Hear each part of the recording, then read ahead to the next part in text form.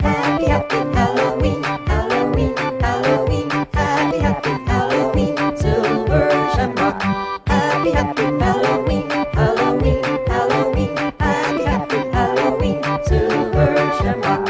It's almost time, bitches. Only one more week till Bazoween. The biological clock is ticking.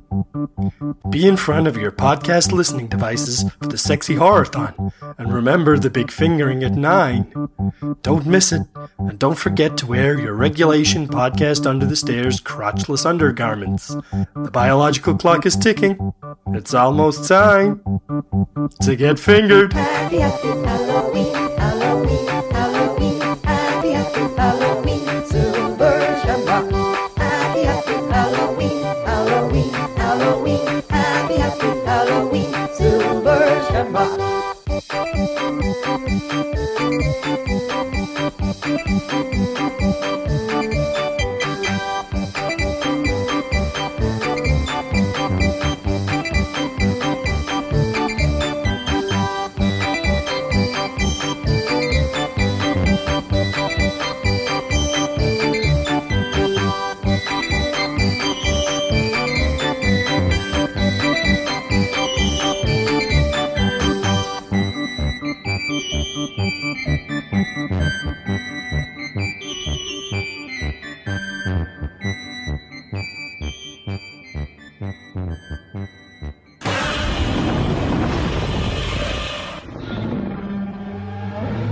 This podcast is not safe for work and will feature movie spoilers. It will feature scenes described of a graphic nature.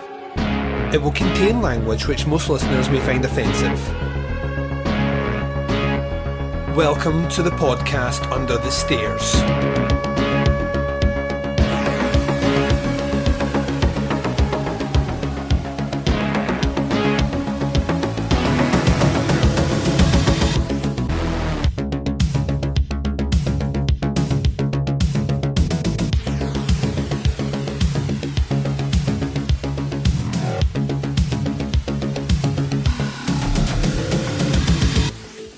Hi everyone and welcome to the podcast Under the Stairs. This is bonus episode 284. I'm your host Duncan McLeish. Welcome to the show. Up on bonus episode 284 it is Movie Club Time Challenge Teapots for September 2020. It is the listener reviews on this episode and we are starting a 4-month jaunt into blaxploitation horror.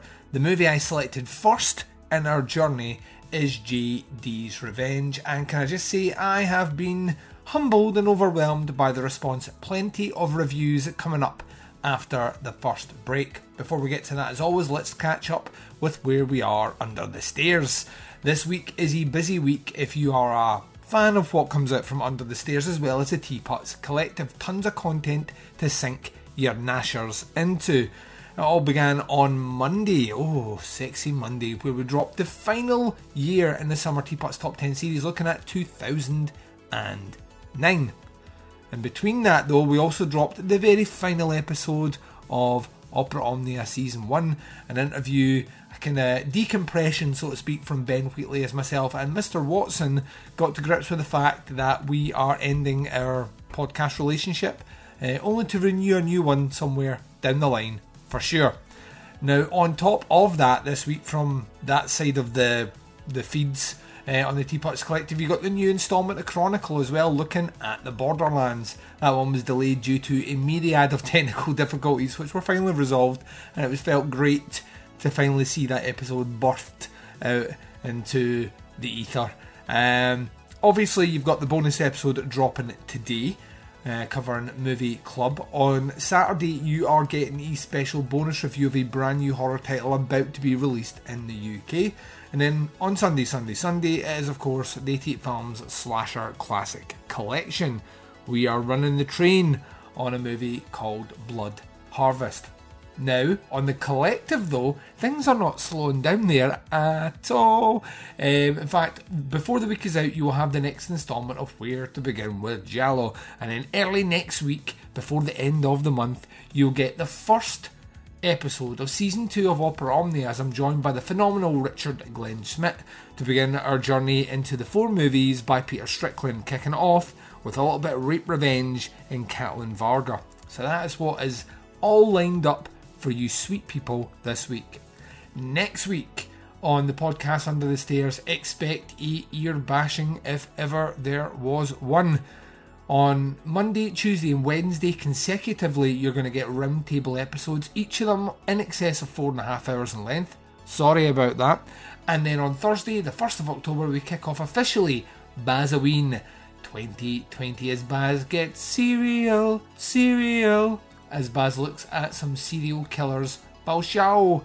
Looking forward to dealing up a episode of Zodiac for your listening pleasure. And then, as if things weren't busy enough, on Friday you get a bonus episode. That bonus episode, ladies and gents, is kicking off your movie club for October. There will be no planned Saturday episode. We will be foregoing that just because of the sheer volume of episodes that I've dropped before. And then on Sunday, it is time to do a little bit of the Arrow video assortment, and also a little bit of that Doing the Nasty coming from the Teapots Collective. So as you can see, between now and the end of next week, ladies and gents, there is in excess of 10 episodes of podcast content. Don't say I don't spoil you, and that this is not the best value for money, because you don't pay any and I don't ask you to. So there we go, as simple as that. Right, I'm going to take a short break just now. You're going to hear promos for shows that I love. You're going to hear the trailer for JD's Revenge. When we return, we're getting all sassy as we talk about maybe lesser covered blaxploitation movie, and I'm not entirely sure why. It's not one of the names that ranks up beside the heavy hitters, but it's not my opinion that you're eager to hear, it's yours. And I'll be coming right up right after this. Did you ever see a film at such a young age it left you traumatized with cinematic wounds? Necrophilia. It's a dead issue, man. Don't push it. Cinema Psyops is a weekly podcast documenting an ongoing experiment on the mind of an unwilling test subject. No one should have to watch this movie. Oh, no one should have to watch this? No one should have to watch this movie. Surprisingly, it's not a topic that a lot of people really want to tackle. I'm shocked, Prudes. I know, really. Right? It's the next sexual frontier that no one wants to explore. I am, in the most sincerest of senses, disappointed in you. It takes a powerful goddess like Connie, jam her arm down the monster's throat and kill it. Oh, I'm still tripping out over that. Even as a kid, I was like, I gotta find a girl like that. Every week, I get a new look of disappointment that I never thought I could get out of her. Unimaginable. At 12 years old, you should not be watching this movie. Obviously. At 13, you should not be. 14, you shouldn't be. I'm not entirely sure even 17-year-olds should be watching this movie. Just because you're offended by something doesn't mean that you have the right to demand that it doesn't exist. Watching this film again, I had all of this like little nerd glee with everything that kept little popping history up. doll popping up absolutely. at you. So I totally loved this film. Hey, I know why you couldn't see that. It's because your brain's warped from watching this shit at 12 years old. Yeah, this is a rough movie. I told you ahead of time when we were getting ready to do it that it was How going to be a could you rough watch one. this shit at 12? Because physical wounds heal, cinematic ones don't. Listen to Cinema Psyops. You going guy with a good-looking woman, but something awful's gonna happen. There's big trouble coming. It's JD's Revenge. Listen, man, ain't nothing wrong with my soul. There was a real mean killing, and the wrong guy died. They buried his body, but his soul survived. For JD's Revenge. Lately, I've been getting these headaches, you know. I've never felt this lost before in my life. You beat me up. Ike, you, I don't remember doing any of those things. Maybe something is happening to me. The reincarnation of a killer who came back from the dead to possess a man's soul, make love to his woman, and get the vengeance he craves. I'm flipping out. He's my baby sister, Betty Joe. You my baby sister, Betty Joe. They are my enemies. They're my enemies. There's one weird nigger. I mean, I'm cracking up, man. I blacked out. Glenn Turman, the star of Cooley High. What in the world have you done to yourself? I ain't seen a get up like that in 25 years. Yeah. Joan Pringle. My business is where? Theotis. Lou Gossett. There is no danger, Theotis. This nigga's crazy. I'm the craziest nigga you ever gonna meet. Yeah. He wasn't himself. Don't nobody talk to me like that. He turned into this monster, a whole other person. Scared of your daddy. There is something wrong with Ike. Tonight he kept saying he was this J.D. Walker. J.D. Walker's been dead for over 30 years. It's J.D. Walker. What the hell do you mean J.D. Walker is back? This boy is possessed by the spirit of J.D. Walker. So you're a jackleg preacher now, Elijah. What's J.D.'s voice? There's that good for nothing brother of yours. And his manner? I got scored to settle with him. You were possessed. You just killed Betty Joe. 40 years later, on someone else's face, you can see J.D. Walker's hatred time just won't erase. J.D.'s revenge. I'll have my revenge. And welcome back, ladies and gents. So let's kick us off with a little audio review. Up first, our buddy Rafael Fernandez has this to say about J.D.'s revenge. So beyond Shaft and a handful of other films, I don't have a whole lot of experience with genuine 70s blaxploitation movies. So I'm excited for this 4-month run of Challenge Teapot's films. My poor understanding is that while the stories and characters are crafted to appeal to a black audience, the traditional white-owned Hollywood power structure financed and produced most of the films. Though I think there are some independent films that are black-owned, so to speak. But the movement deserves credit for highlighting the black experience on screen, not always in a flattering light, and giving work to and spawning careers for black actors who maybe wouldn't have found as much success struggling through the mainstream Hollywood system. Plus, I'm given to understand that plenty of these films are actually pretty good films. J.D.'s Revenge was a first-time watch on Amazon Prime and was not really what I expected from a blaxploitation movie. I did expect more of a glorification of lowlifes, like drug dealers and pimps, all within a crime story, but it wasn't that at all. The first thing I really liked about J.D.'s Revenge was the premise. It felt like it could have been a Twilight Zone episode for most of the movie, minus the happy ending. A normal guy has an encounter with the supernatural that threatens to turn his world upside down. In this case, mild-mannered Isaac, attending law school and making an honest living as a cab driver, becomes possessed by the aggressive spirit of a murdered hood, J.D., who threatens to destroy Isaac's relationship with his girl and get him locked up for J.D.'s wrongdoing. I liked how fun the J.D. character was in some scenes. In particular, the scene where he attacks the old woman in his cab with his cab before kicking her out of the cab. And also when he fights the husband of the woman he picked up at the nightclub. Come on, get the fuck on out of my goddamn car. Kill me! Kill you? Bitch, get off of me. What the fuck is wrong with you? You crazy? Ha. Yeah, that's right. I fucked your woman. Sucker. Yeah. I'm gonna cut you every which way but loose. I really wanted more of that J.D. Walker and less of the rapey abuser J.D. The mirror motif was well done. It looked to me that there were some shots where, when J.D. was in control, Isaac's reflection was in one mirror, but when Isaac regained control, he moved so that his reflection was in a different mirror. I also liked the visual effect of the actual J.D. Walker appearing in the reflections. It was fun seeing Louis Gossett Jr. in something else. My film experience with him was limited to Enemy Mine and Iron Eagle, aka Top Gun's idiot brother. His performance was good, but the dialogue his character Reverend Elijah Bliss was saddled with wasn't great, especially his sermon. I had a hard time believing that a preacher would attract such a cult following with such hollow words. But to be honest, brilliant wordsmiths who could fool even the film audience are probably the hardest characters to write. If J.D.'s Revenge were made a decade or two later, I think Isaac's girl, Christella, would have been a much stronger character. I thought that since she and Isaac's relationship was at the center of the drama, and since they loved each other, she should have been motivated to research what was happening to her man. They're in New Orleans. If any town has a 24-hour occult bookstore, it's got to be New Orleans. It's cliched, I'm sure, but she could have also hit the library microfiche newspaper archives for stories on J.D. Walker as well. And she should have had a role somewhere during the climax when J.D.'s belated revenge plot finally cooks off, instead of just showing up at the hospital to greet a cured Isaac. I thought it was strange that Christella made the excuses for her man beating her up that battered women these days would be criticized for making.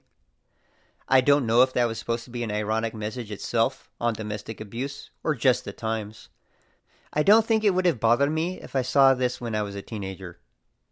And speaking of the times, I think it's a good thing to go upside of a woman's head when she starts handing you lip. I mean, believe it or not, they like that. I compared JD's Revenge to The Twilight Zone partially to say that, to me, the story would have made a better, cut-down, hour-long television episode than the hour-and-a-half movie it is. I thought the plot meandered a bit too much in the middle, and except for JD's violence against Christella, I didn't feel like the stakes were ramping up like they should have. The excitement level was a bit flat, in other words. But it did pick up nicely toward the end when JD became a fun character. All in all, I'll give JD's Revenge a respectable 3 stars. It would have made a better television episode. I wanted more of JD Walker being crazy fun and less rapey, and Christella's character was a bit weak, but I love the premise. P.S. Did JD seriously bone his niece? That's pretty gross.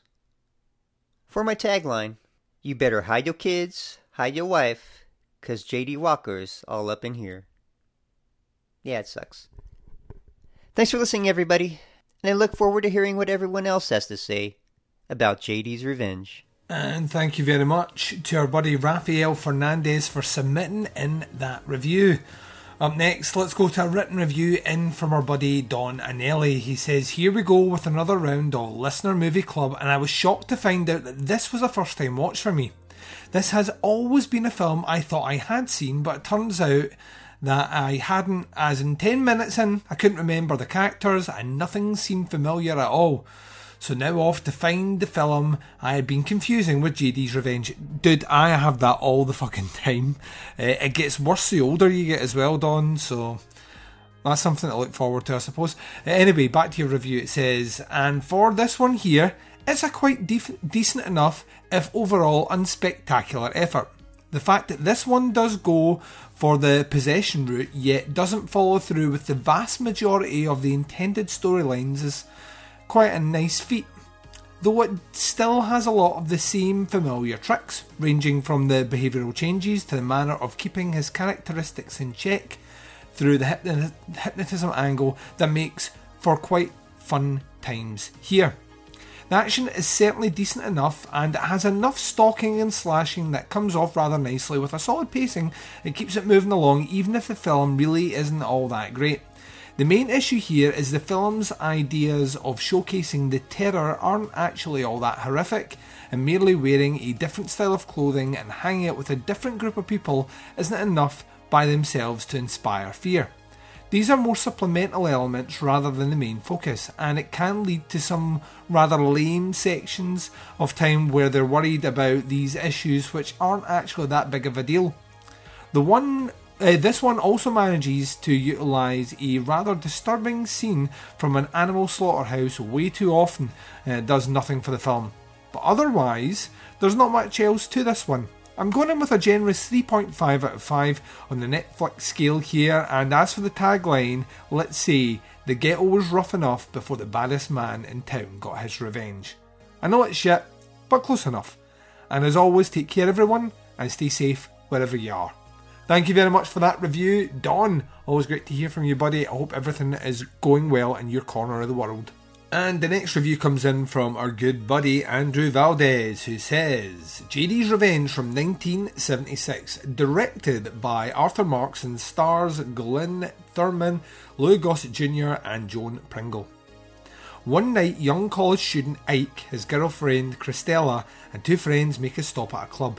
Ike participates in a hypnotist performance where his body is possessed by J.D. Walker, a gangster from the 1940s who was murdered along with his sister. Now under the influence of J.D., Ike finds himself under the influence and control of J.D.'s spirit. At any time, capable of turning from even-tempered Ike to the prone to violence J.D., who takes his aggressive tendencies out on bystanders as well as his own girlfriend. As JD takes over Ike's body and affects his life, he seeks out the ones who killed him.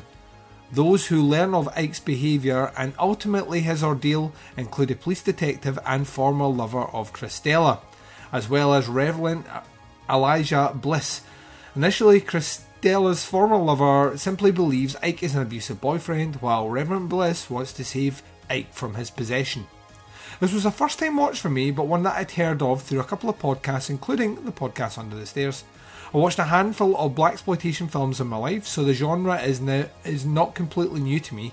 What stands out about JD's Revenge from your Superflies or your Foxy Browns though is the horror element. While still including and addressing such social issues as black on black violence and the abuse of women, two issues that are common in blaxploitation films, and also while often seeking usually justifiable revenge in movies, is this one we aren't actually rooting for JD, but for Ike, knowing that his true nature is mild-mannered and sweet. So when we see him take these violent turns, we don't watch with a feeling of being on his side, but with the concern that it's affecting his relationship he has with his girlfriend and his friends. Whilst not explicit, there is a scene where he's assaulting his girlfriend, which is particularly uncomfortable, but intentionally so. JD's Revenge is not as commonly known, I believe, within this genre, but it is a gem worthy of attention and discussion. It's entertaining while still addressing the subject of abuse, making sure not to dismiss it or justify it. I enjoyed this film and would recommend it for those who want to explore the genre further. It's not quite as fun as movies like Superfly or Foxy Brown, but one that brings a new approach to the genre. I give this a rating of 3.5 out of 5. There's two 3.5s out of 5 back to back. Thank you very much, Andrew Valdez. So there we go.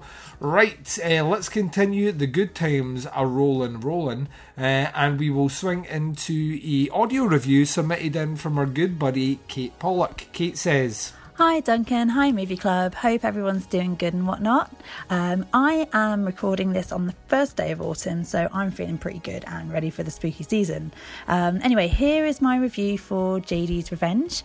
So full disclosure, I have never watched a blaxploitation movie in my life, not for real any kind of reason, I just haven't. So during the course of this season of Movie Club, if I make any kind of fatal errors with regards to blaxploitation tropes or anything like that kind of you should know if you know anything about it, please put that down to naivety. But I am hoping, to learn lots along the way too, so that will be good. So with that in mind, I quickly learnt that the way to enjoy these movies, or at least this one, is I have to kind of put my any kind of sense of feminism or wokeness, for lack of a better term, to the side. But once I did that, I actually really fucking liked this movie. I thought the plot was really interesting, and I thought generally it was well paced and well put together. The opening scene was great. If we start from the beginning, the opening scene I really enjoyed. I thought it created a lot of sort of intrigue, and I liked how we were pretty much kept in the dark about what really happened until like the very end. On that note, actually, I really liked the reveals because although it is a bit of an info dump, I thought the reactions from the characters were fantastic, especially Elijah. He had quite a lot of information thrown at him, and I just thought that the way, because his character is quite eccentric, and I just thought that the way all of that humanity came through, I thought Louis Gossett Jr. did a really good job. Now I know that he is supposed to be quite an established actor, from what I gathered. Had a quick look into him. But I just thought that he's this really eccentric evangelizer. Is that, I think that's how you pronounce it. And he has this real kind of electric energy, but then he just sort of effortlessly slides into this grieving and caring father, within a millisecond. And I thought that was really excellent, how his responses to all of this really awful news, the fact that he has, unnecessarily felt like he owed his brother, and the news that his daughter isn't his, and all of this, I just thought that was really well handled. I also really loved, while on the subject, I really loved Glyn Turner, who plays our main protagonist Ike, and also our main protagonist. Protagonist, antagonist. I always get those two mixed up. Antagonist, JD. So he plays both. And yeah, just give this guy all the awards, just all of them. He was just so fantastic. He was such a joy to watch. He clearly relished portraying this like really old school gangster and just really embellished on those stereotypes. But he did it with a real kind of subtlety. Like, it was over the top, yes, but it wasn't pantomime-y. You know, he was still really threatening when he needed to be, but there was this kind of like delightful playfulness that he really just brought through in his performance that I really loved. I thought it really just made it even more unnerving as this character, you know, JD is such a time bomb. And how he sort of switches back and forth between JD and Ike is just so well executed. All of his nuances, his body language, you know, it doesn't matter what he's wearing or whatever, you can tell just from looking at him who he is in that moment, and I was just really impressed by him. So yeah, and you know, Christella, who is his wife. You know, she is a quite an interesting character, because I think she has a lot of vulnerability which really comes forward, but she's still quite strong. Like, she's not vulnerable in a wimpy way. Like, I didn't get irritated by her. I just felt a lot of empathy. I'll talk about that in a sort of like a little bit.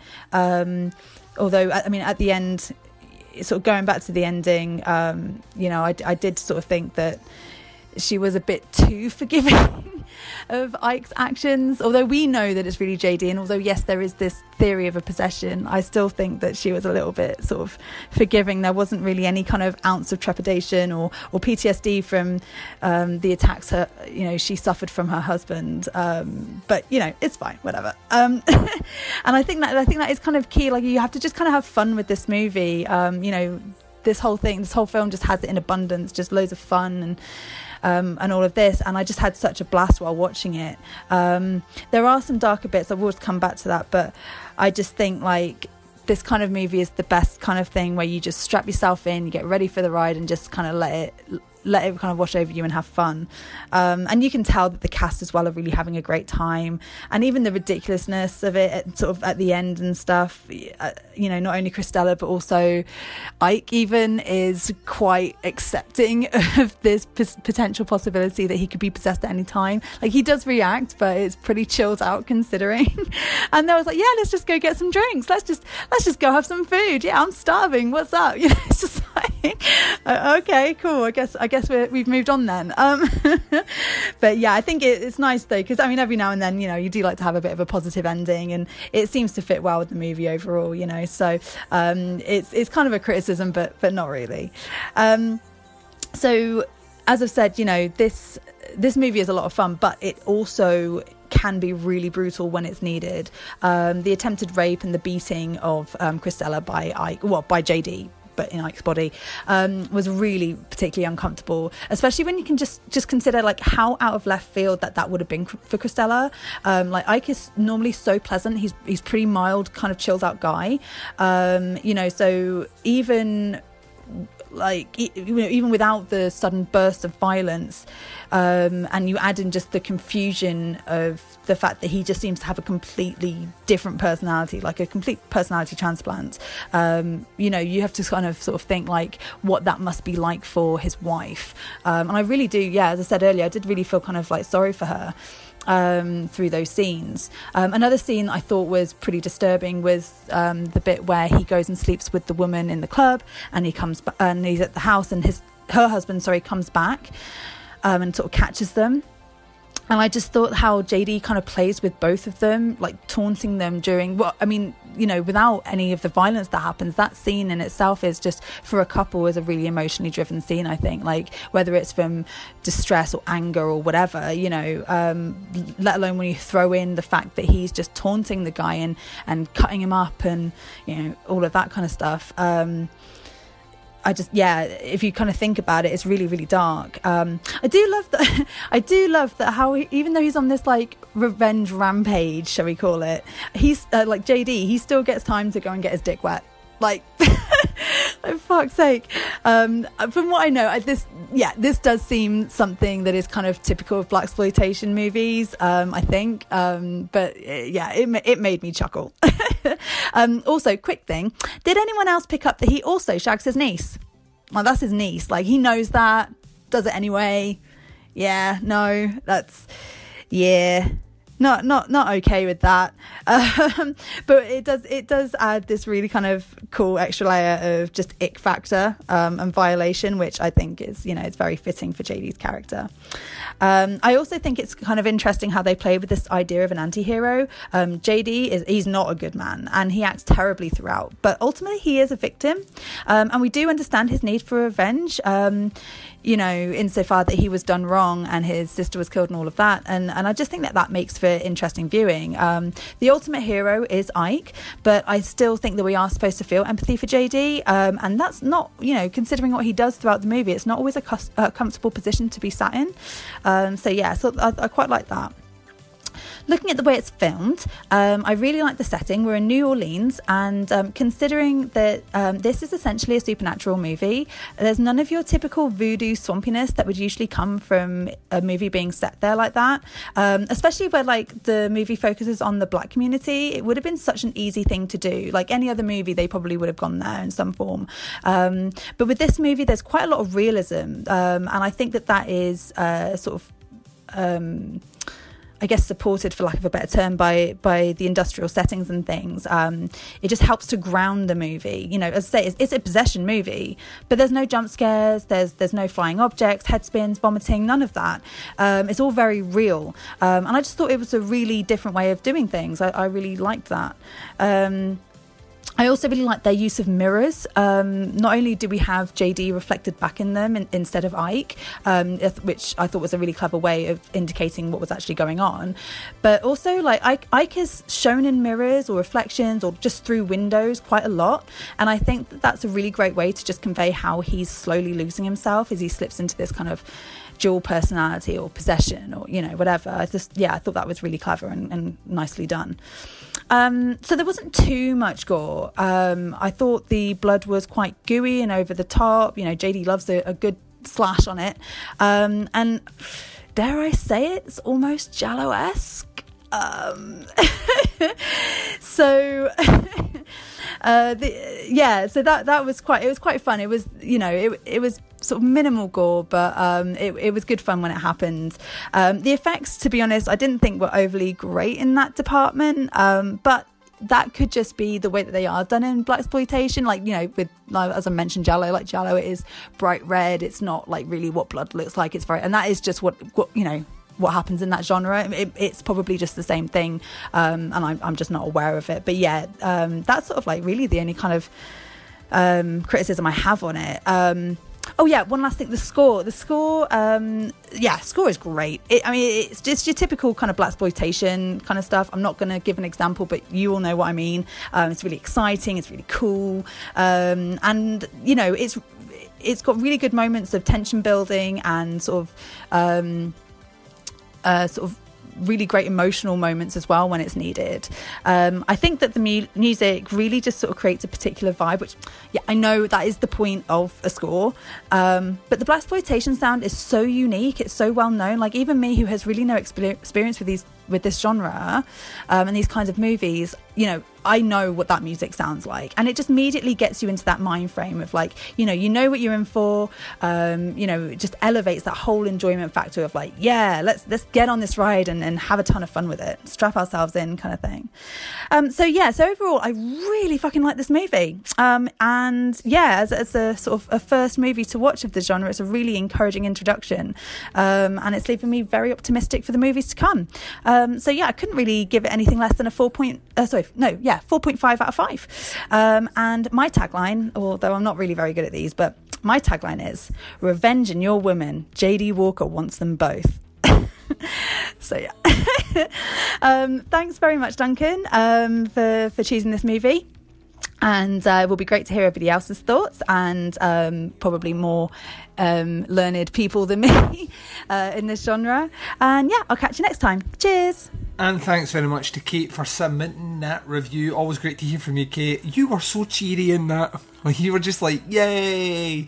And also, I think the grade reflected that. I'm maybe more along the lines of your grade, somewhere between what we're having from the majority of people thus far, and what you've put in. I'm about a 4 for this movie, but I'm glad that it's grabbed your attention. We have some slightly more headier subject matter to get into, and all out fucking balls to the wall lunacy before the series is finished. So we'll give you the rims for sure in blaxploitation, and by the end you'll be a pro. Right, so let's do another audio review. This one coming in from our buddy David Garrett Jr. David says, hello, Duncan and T-Puts listeners. David Garrett Jr. here, back again for September 2020's Movie Club Challenge. And then for this month, of course, now we're shifting over to the United States for some blaxploitation. Now, this is a movie that I've only briefly heard about on a podcast, and I'm not even sure which one, but I didn't really know a whole lot about it. And I do know it also came up on the Horror Noir, A History of Black Horror documentary, so I did see some clips on there, but I don't really remember them delving too much into this movie. So it was one that, when you recommended it, I didn't really have a whole lot of knowledge on what it was, so I came in pretty blind outside of those few things that I had already said. Now, really, the backstory to this is that it takes place in New Orleans. We start back in 1942, where a young woman of Betty Jo is murdered, and her brother was murdered also in the same process, which I didn't even pick up on that they were brother and sister until much later into the movie. But what ends up happening that is, in the modern day of 1976, Ike, who is Glenn Thurman, ends up being possessed, and with this ghost of J.D. Walker, who is the gangster from the past. Now, this movie was kind of interesting here for me, and actually this whole subgenre is, because I've seen your major ones like Blackula, Scream, and then I know last February I did delve into a couple more there, like I did watch Abby, but I'm not really all that versed. But at first I originally thought that these blaxploitation films were mocking black people, but it wasn't until I realized that they usually had a predominantly black cast and was either made by directors that were black or had people that would direct it. Like I know Larry Cohen did some of these type of films as well. Now, this is interesting to me, like I was saying, because I did watch Abby last February, and this feels kind of similar to that movie there with some of the subject matter that we're dealing with. Now, I know that was a knockoff of The Exorcist, but I do wonder if this film borrowed anything from Richard Matheson's Stir of Echoes, because that's kind of what we get here, in that Ike is opened up after a hypnotist does her kind of show on stage, and then he ends up seeing some violent images from the night that JD was murdered, and then from that point on he is, a much different person. But what I really like here though is that Ike seems like a great guy who's just doing what he can to better himself. I mean, he's a law student and everything, but then I think that it's really interesting though to make the stakes so high for him, and then having him be possessed by this gangster. And what I do like here is that for the possession, they don't delve into it being religious, which is something you don't normally see. And that's why I kind of think it's like Stir of Echoes. And because we never really learn what Ike's religion is, and it doesn't really matter. And I do like the only religion that we get here is the Reverend Bliss, who is the great Louis Gossett Jr., which I remember seeing him in movies when I was growing up, but I don't really remember what titles he would have been in. I think he might have been in the Iron Eagle movies. But what I love here is that he's a former gangster, and now that his new, quote, racket, unquote, is to be this reverend who's very charismatic. Now, I'm not here to criticize religion, but I have my issues with what we get here where people are using it to take advantage of other things. That's not to say that I liked everything in this movie, though. I did have some issues with the acceptance of the misogyny that we had here. Now, I do admit that I have the benefit of seeing these with 20/20 eyes for the first time. I just hate the justification of the misogyny that we got in this movie. Ike's girlfriend of Chris knows that Ike is, what he's doing is wrong when he's hitting her and everything like that. I mean, I can't blame Ike because he is possessed by, this gangster and, by a bad guy.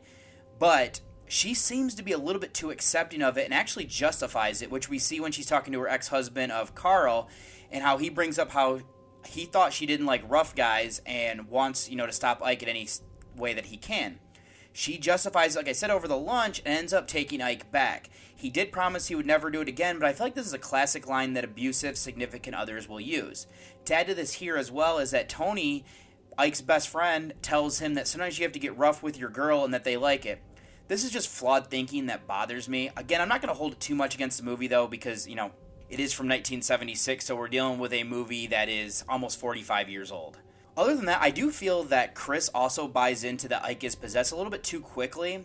I guess I could see her doing this because she could be religious, and this is also at the height of, like the satanic panic type thing here.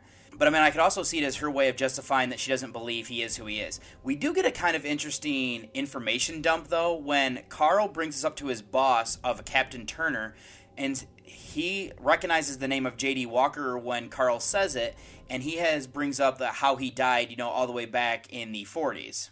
Now, despite those issues I have, I don't really think it's any of the acting. I think it's more of how things were written. It is fun to see Thurman in this movie because I do remember him, I believe, from Gremlins as the teacher that they bring the Mogwai to.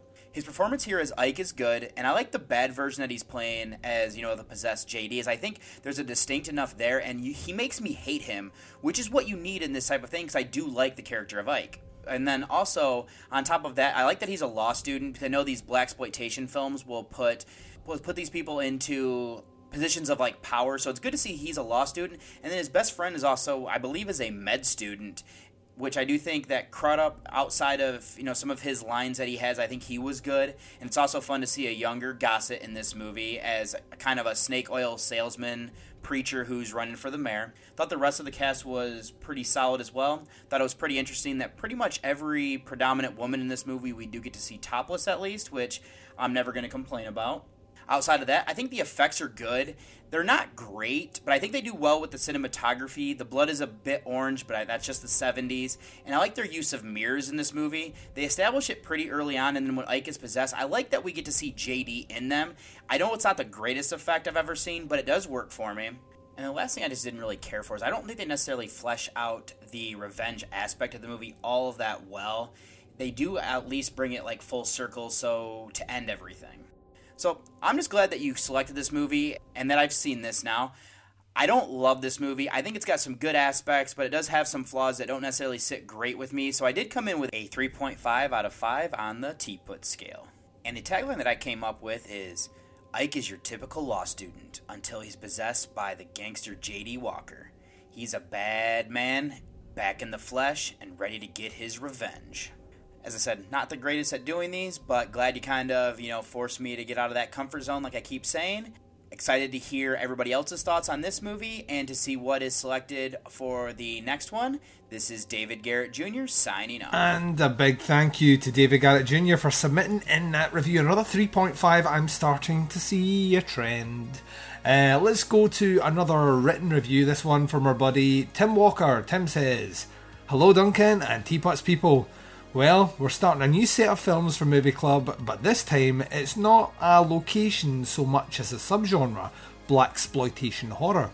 A subgenre I have limited experience with. I hope you and your listeners won't be disappointed, Duncan, but I don't have any strong feelings about blaxploitation either way.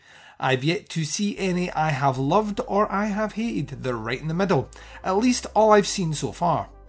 So this month's movie is the possession thriller JD's Revenge.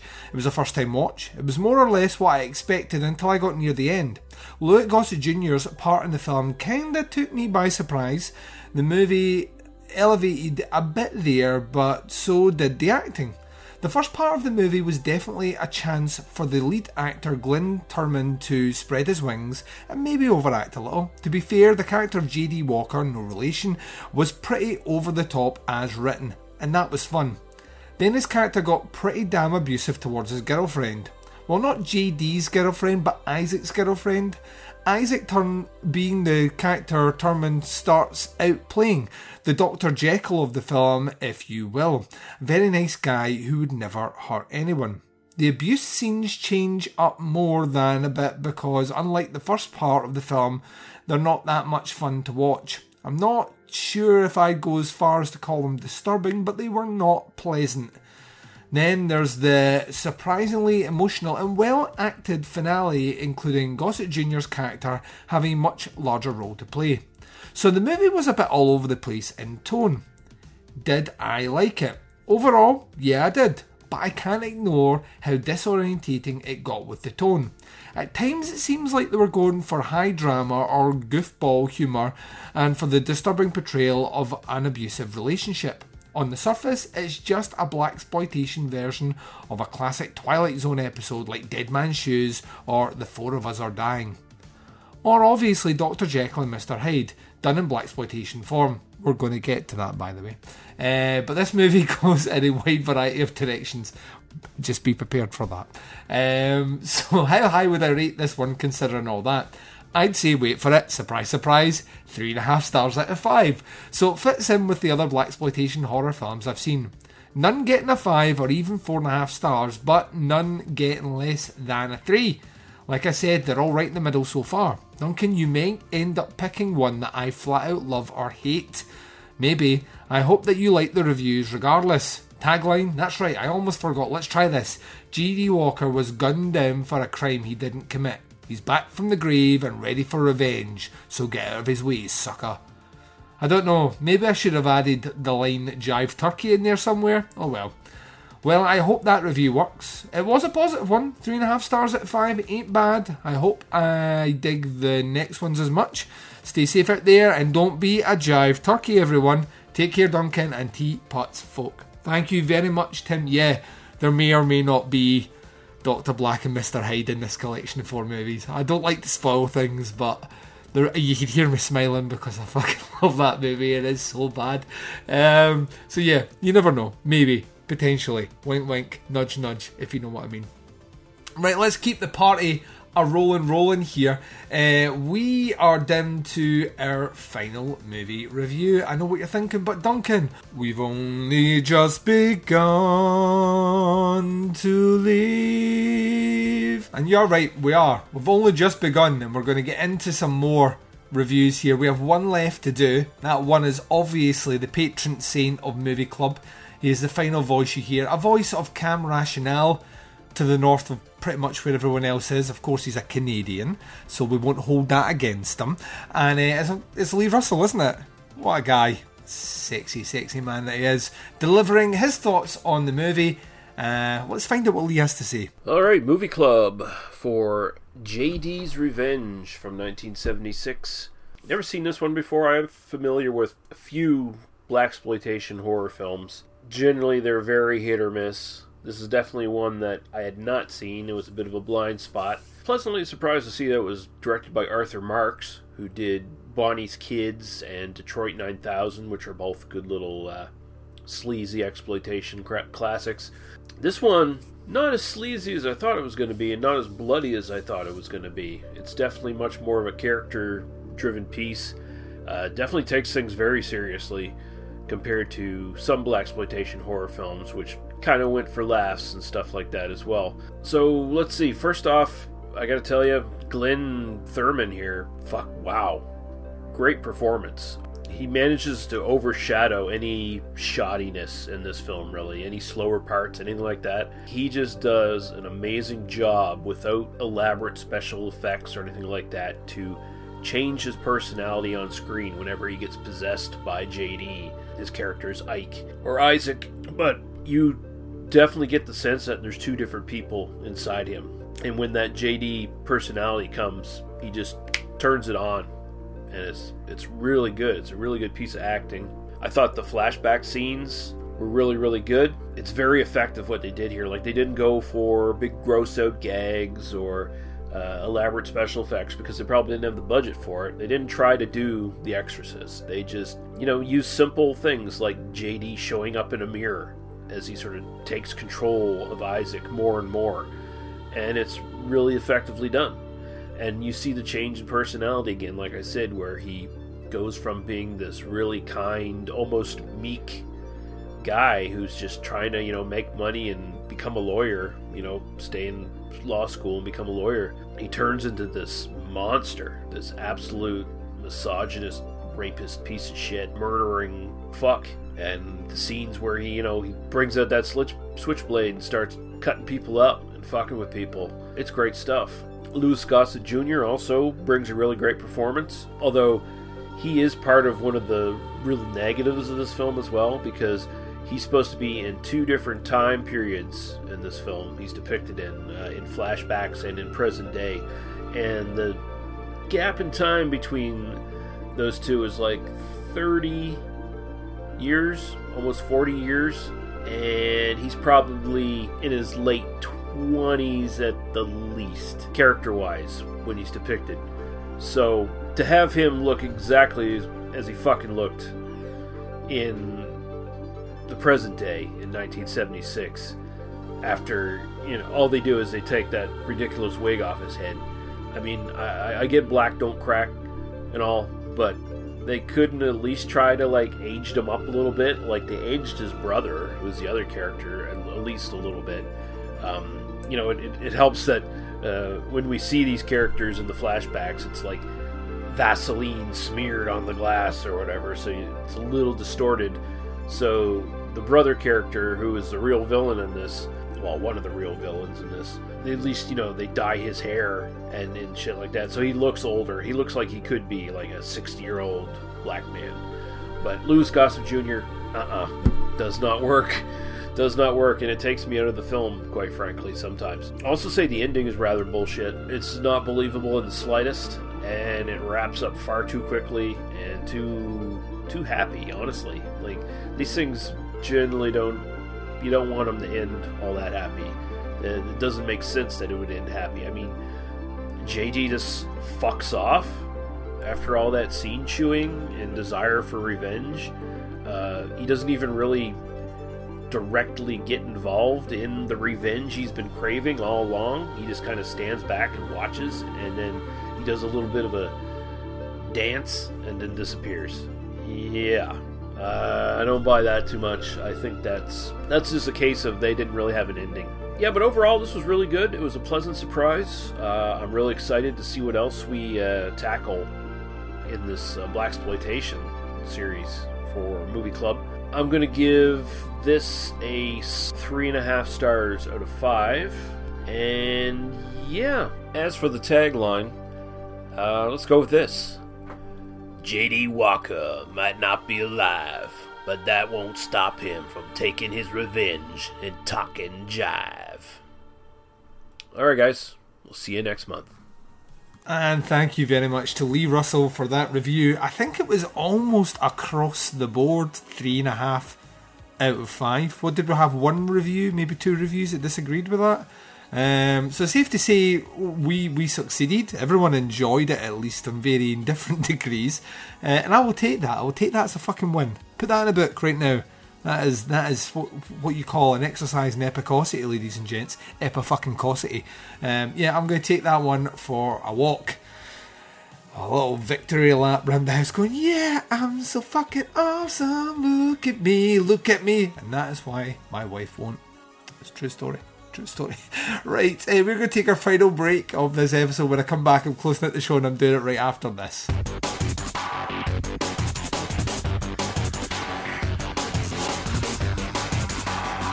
You're listening to the podcast Under the Stairs.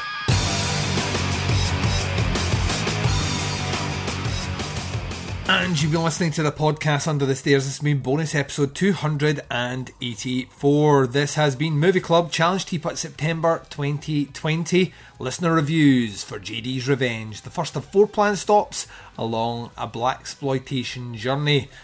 Oh my, have I got a good one picked for you guys dropping next week. Now, it'll arrive on a slightly different date because next Thursday, a week today, we kick off Bazoween 2020. A little bit of serial killer action, starting off with the movie Zodiac by David Fincher.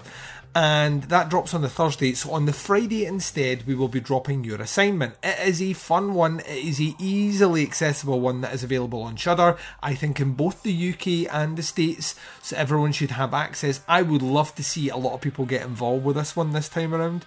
That would make me smile and happy, so let's see if we can make that happen. Anyway, before I get ahead of myself, there's a multitude of ways to check out Podcasts Under the Stairs. As always, wherever you're listening to it right now, hit subscribe. That way you get access to this episode and, that's right, the entire back catalogue. Over 770 episodes of Teapot's content available at the touch of a finger. Doesn't get any better than that. Teapot's Collective, you should also follow that. It has over 100 episodes over there. That's right, how the fuck am I able to do any of this? I don't know. How is anyone still speaking to me?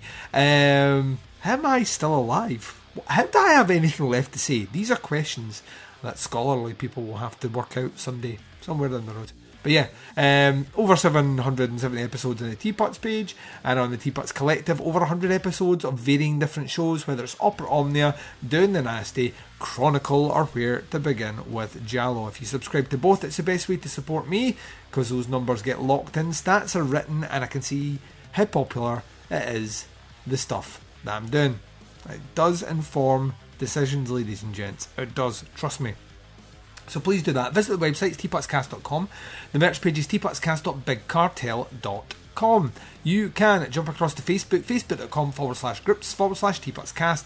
That is the Podcast Under the Stairs Facebook group page. The Teapots Collective Facebook page is facebook.com/teapotscast. Couldn't be any easier. Could not be any easier. Nice and simple. You feel that? It's like cruise over you, the simplicity of it all. You can reach out and touch myself and the Baz on the twin prongs of social media sexiness. Instagram and Twitter both can be followed at TeapotsCast. The Podcast Under the Stairs will return for you, dear listeners, on Saturday as we review a brand new horror title. That movie will be available within the next week in the UK, and we're doing a little advanced review for you, because you're special and you've earned it. But until then, wherever you are, what the time zone is and what you're up to in this big bad world of ours, please take care of yourselves out there. This is Duncan McLeish broadcasting live from Under the Stairs, and I am signing off.